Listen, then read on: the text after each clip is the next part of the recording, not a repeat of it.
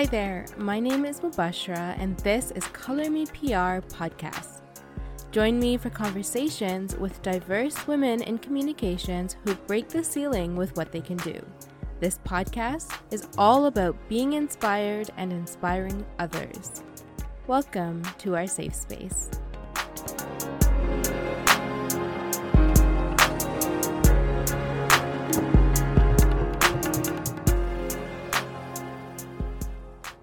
Maxine McDonald is a senior director at Media Profile and the co-founder and chair of Code Black Communicator Network and the Code Black podcast, which is a resource for the advancement of Black communications professionals. Maxine, thank you so much for joining me for Color Me PR podcast today. I really appreciate you being here. Thanks for inviting me. It's a real honor. So just taking a short look into your previous work, especially with the Code Black Network, I feel like we're already so connected in our mission and passion for equity, community building, and inspiring others. And we both completed the post-grad PR program at Centennial College. So amazing. We have that in common as well. So I listened to a couple of your episodes on the Code Black podcast, and listeners, please do check them out. I will link the podcast in my episode description below. And I realized that we do have a lot in common. I think we both sort of just fell into communications. My husband was actually the one that got me into communications and made me realize that I have the skills for PR, and I've kind of been doing it for a long time, and it's something that might work for me, and I've really enjoyed the field so far. And like my previous guests, Priya and Rohini, we started our education and, our careers in kind of one place and moved to something else, ended up pivoting. So what is the story of how you fell into the PR world? Well, I started off from a really young age thinking that I wanted to be a lawyer. It was something that I, as a child, high school, and even into university, I thought I wanted to go to law school. And that was the career path that I saw before me. But I think what was helpful to me was I had the privilege of working in a couple law firms when I was in university and even in high school, actually, and spending that time actually in a law office and getting to see what the actual work was, it led me to understand that I think I had a very romanticized idea of what being a lawyer actually meant and what it would look like. And I realized that I didn't think it was maybe I was best suited for that profession. The things that I enjoyed and the things that I didn't enjoy, I didn't really think aligned to that career path. And so it left me in a place when I was in university where I really had a lot of anxiety around my future, because for so long I had one perspective of what I was going to do. And now I realized I didn't want to do that, but I didn't have any other idea. And it was, I think, maybe a bit kismet. I was speaking with a acquaintance at the time, and she was actually in school for corporate communications at Durham College and was talking about what her course curriculum looked like. And I thought, that sounds kind of interesting. And I was coming to the end of my undergrad and really felt like, well, I've spent 4 years and I've studied a lot, but I don't really have any tangible skills. There's nothing I can actually put on a resume. And so I thought, okay, well, maybe I'll go to college to get something that I can say I know how to do this. And I settled on Centennial, and it was a approachable program in the sense that it was less than a year. And after spending, 4 years in my undergrad, I wasn't really looking to do something much longer than that. I think I had the same exact experience. Yeah. Right. You're sort of like, get me out of here. And I thought, 8 months, I can commit to that. And even if I don't want to have a career in communications, I'll at least have some skills that I can put on my resume. Absolutely. And I ended up really enjoying it and got a job relatively quickly after I finished my program at a PR agency. And I've been doing this ever since. Amazing. And I think that's an experience a lot of us can relate to. I feel like that college, university education time in the beginning, especially, it's, a chance for you to really figure out what you want to do. And quite often it's not what you're doing at that time, but, that's the amazing thing I think about PR as well is that there's so many transferable skills that, you can come into the industry having come from any background. My previous guests had science backgrounds initially and then ended up in PR. And I had a liberal arts background and considering law before. So it's interesting how, no matter what you're doing, there are so many transferable skills that are still useful for PR. Absolutely. So you also, in your previous podcast episodes, you expressed that you didn't see a lot of representation in the communications field when you started, and you wanted to be able to build a network that would provide the inspiration and representation that you were looking for as a junior professional. And again, I think this is something that a lot of current junior communicators still feel, this lack of representation to help make you feel like there's a place for you in this industry and to keep you motivated. And I mean, that's part of why I launched this podcast as well. So why do you think it's important for junior communicators to have mentors that they feel like they can really connect with? And this part of why you are working with the Code Black Network? I think that it's important for junior communicators to see themselves represented within the industry because it's a point of encouragement. I don't necessarily think that if you don't see it, you can't be it, but I think it is definitely easier to imagine yourself in that space when you do see it.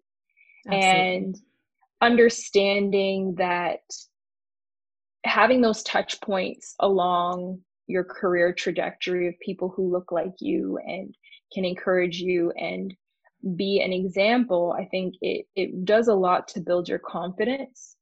I think one of the downfalls of not seeing yourself represented in places is the loneliness, and it is the added burden of feeling like you have to be all things. Mm-hmm. And the feeling that when you are the only one, it sort of rests on you to build and speak for the community. And that's a lot of pressure for people. So I think that for me, it's really important that the community is reflected in the industry, not just at junior levels, not just at mid-tier levels, but also in the C-suite. Absolutely. And, if you're in that situation where you're the only, you feel like you're the only person of color or one of few, what do you think communicators can do to help themselves feel more comfortable, not just recognizing that they're different and how they can use their diversity as an asset, but how to look at that as an asset rather than just a barrier? I think that's an important piece. One of the ways that I think I've often turned it around for me is that, well, if I'm the only one, then you definitely can't forget me. So Absolutely. I think that, the fact that you do stand out rather than looking at it as a negative, owning that in a room full of, hundreds of people, you definitely stand out and you're going to be automatically memorable. So I mean, I think that that's one way that I've tried to change my perspective.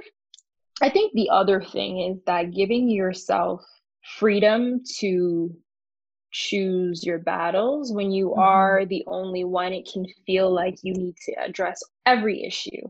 And there is a real emotional and mental toll that can take on you, feeling like you have to address every microaggression. Every scenario, you have to be the one to raise your hand. And that's a lot of pressure to put on one person. So giving yourself that grace to choose your battles, I think is really important for the long haul. And I think it's important to communicate that as well. Like you mentioned, I think a lot of people don't realize the amount of emotional, mental strength and energy that it takes to cover these topics, to talk about equity and inclusion, especially if you're speaking as a person of color, to share your experiences as well. It takes a lot. Just going back to what you said about being memorable, being the only one making you memorable. I've had such interesting experiences with that on both sides. I've had, even with something as simple as my name, I have a bit of a complicated name. So I often have to clarify how to pronounce it or what it is. And sometimes I get responses like, oh, that's beautiful. What does it mean? And I'll share, it means glad tidings or good news. And that is easier for people to remember. But then sometimes I get responses like, oh, I'm not going to remember that. That's long. And that one is surprisingly, I get that one often, like, oh, I'm not going to get that. You'll just have to keep reminding me. And that one Mm. really upsets me because it's like, it's not that much effort to take a minute to learn how to pronounce someone's name. So I really Hmm. respect when people take the time to ask, and you did as well. And I really appreciated that, just to say, that's an interesting name. I've never heard that before. How do you pronounce that? And I try my best to do that Hmm. as well, to not assume right away that I know how to pronounce someone's name and just ask. Yeah, I think that that's a really interesting point. And, I used to have the perspective that, well, why do people give their kids such complicated names? You're making it harder for them. But I think that that is really like colonial thinking. Hmm. And I've re-educated myself, and I think that the onus is on people to learn how to say your name. And it is, Hmm. I actually think it's very disrespectful and offensive to say, well, I'm gonna call you Mary Yeah, instead, or yeah, you're just gonna yeah. have to. I'm never Or gonna what's your remember that. I nickname? think, yeah, like that's What's a not short one? okay. Yeah.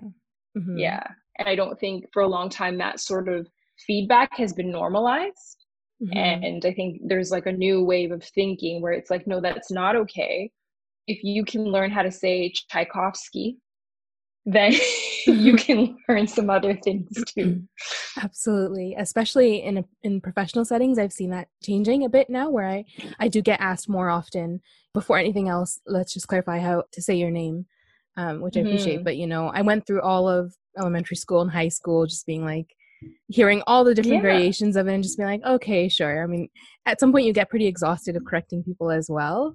And my siblings all have very simple names, so I definitely had some resentment in the beginning a little bit, but I genuinely do Yeah.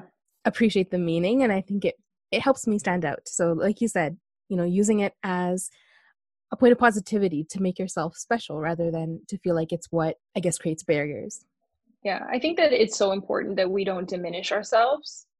And that is, I think, one of the pressures of being the only one is there is often this pressure to not stand out and to make it easier for everyone for you to be around and not to take up too much space. And I think that is the exact opposite of what we should do. And on the name topic, I thought it was so.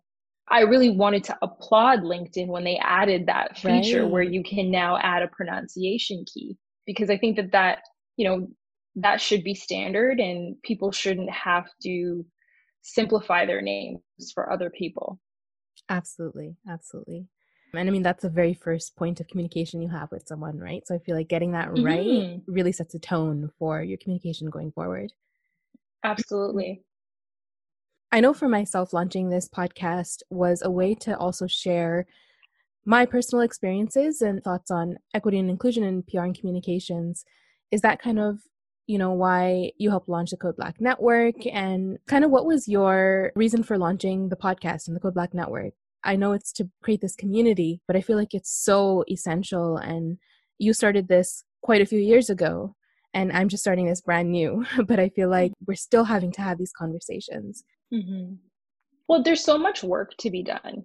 There's so Absolutely. much work to be done, even with some of the changes or the new wave of thinking that we've seen in the past couple of years, and even more recently with the BLM uprising. There's a lot of work to be done. And for me, Code Black, the network, and the podcast really came from a place of love and wanting to create connections. I stumbled into communications, and my eldest niece has just finished her diploma for PR and communications. And Amazing. I realized that, she came to this industry because I was there, and I was representation for her. And she would say to me, Auntie, a lot of my friends follow you on Instagram, and I was like, why? I'm a normal, like I'm an everyday person. I don't understand why your friends follow me and they want to meet me. And it was very Hmm. strange to me, but I had a moment where I understood. I was like, because I represent something to them. Hmm. And that really was, I felt really honored. And with that, it made me think, you know, within my career, in communications. I rarely saw other Black communicators. And the two other women that I started Code Black with, I knew them because they were the two other Black women that I would run into sometimes at industry events. And it was sort of like, hey, Black girl, hey, Black girl. Yeah. And I was like, this is so strange. Is it just us? And if Right. it's just us, how do we change that? And if there are more of us, like how do we create a community? Because there were conversations, the relationships that I had with the two of them, and the conversations that we started to have a few years ago were so helpful to me. They were really healing in a lot of ways because I had found a place where I could talk about some of the things that I had experienced, comments and things that I carried with me. Or, you know, you have a situation, you're sort of like, this person said this thing to me and I really felt a way about it, but am I like reading too much into this? Am I seeing something wrong? And sometimes you just need someone to be there to validate your feelings, because often you are right in the way you feel. But I think that part of being marginalized is this internalized self-doubt that you kind of have. And so I really just wanted to create a safe space where people could have conversations and ask questions and find resources and find encouragement and share opportunities. And that's really what it was about, was creating a space for Black communicators to connect. And the podcast became part of that because there were, and still are, there's a perspective that is often lacking in mainstream media. And, you know, we would tackle subjects like H&M and, you know, their campaign with the little boy in the monkey t-shirt, and how does this happen and what does it mean, and what language is mainstream media using to describe incidents that are racist. Like, why aren't we calling things as they are? Or why is it that influencers of color are paid less or have less opportunities? Like, where do these conversations happen? And as communicators, as Black communicators, what is the perspective that we can bring to that? So yeah, I think the long and short of it is really to create a space for us where there was none. It's amazing. And I think it's so important. And again, I've listened to the conversations and they're so candid and honest and just real. And I really appreciate that, because you're right. We don't hear that generally in mainstream media, that we have to be able to build those conversations. And for myself, especially while I was a student and even after launching this podcast, I often get asked, why did you do this? Or why is this important to you? And really, it's actually quite scary to put yourself out there and to talk about this stuff. It's a lot of, like you mentioned, pressure and emotional energy. And it's, you know, a little bit scary. But at the same time, I feel like if we don't have these conversations, we'll be missing a huge piece of the experience that women of color in particular have in communications. I've seen myself as well, that even little things, you know, little microaggressions that happen in the workplace that ended up building up and sitting with you, that you don't forget. And it, you know, it's good to have a community where you can share what's happening and where you can talk about how that needs to be changed. And I think for me, this podcast is similar in that sentiment of building a community and a safe space for conversation. It's really what I'm hoping to do as well. So thank you for inspiring me.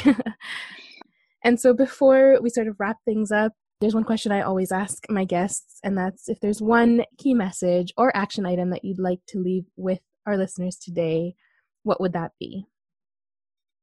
I think that it's really, the thing that I think about a lot is the trend of diversity and inclusion. And, you know, it is, I feel like a few years ago, we started to hear D&I. And, you know, in the last 6 months, it's grown, like that voice has become louder. And I really worry that this will be a fad. But I think, so for me, it's really like the key message that I keep coming back to is like whether it's people who are working in this space because they also are from a racialized community and, you know, they have a stake in the ground, or if it's organizations looking to make changes, it's like, the changes we need to make are not cosmetic, they're structural. Absolutely. And so the commitment needs to be long-term. So that is really the thing. It's like we're not performative changes. They're not going to help. And this is a really like deep-rooted issue that took a very long time to set in. So it will take a long time for us to dismantle it. And we need to be, there's a term, listen to Black women. What we're saying is absolutely important. Listen to people of color. And those changes also need to be led by the people who are most affected by them. Absolutely. So I guess, yeah, that's what I would really say. And I think that it's really amazing what you're doing. And I know that it can be very, very nerve-wracking and you wonder, like, how is it going to be received? But I think that these conversations are so important. And there is a lot of room for these conversations and we need to keep having them. Absolutely. And on my end, that's the plan. Whether or not people start paying attention to D&I, I think you and I and many other, women in our position will be working hard to keep the conversation going. Because like you said, it's so important for women of color and those who aren't, for everyone. Mm-hmm. So Thank you again so much for joining me for Color Me PR podcast today and for sharing your experiences and insights on equity and inclusion in our industry. Is there anywhere that listeners can follow you or the Code Black Network online afterwards? Yeah, absolutely. So my social handles are all the same. It's Maxine Lorna. And you can find Code Black at Code Black CN on all the platforms, and check us out specifically on LinkedIn and Instagram. Awesome. Thank you so much, Maxine. Thank you so much and have a great one. Thank you for listening to this episode of Color Me PR podcast. I hope this conversation helped enlighten and inspire you about the value of diversity and inclusion in PR. If you're interested in keeping the conversation going, please subscribe to this podcast on Apple Podcasts or Spotify and follow at Color Me PR on Instagram for updates. Thank you for tuning in, and I look forward to our next conversation.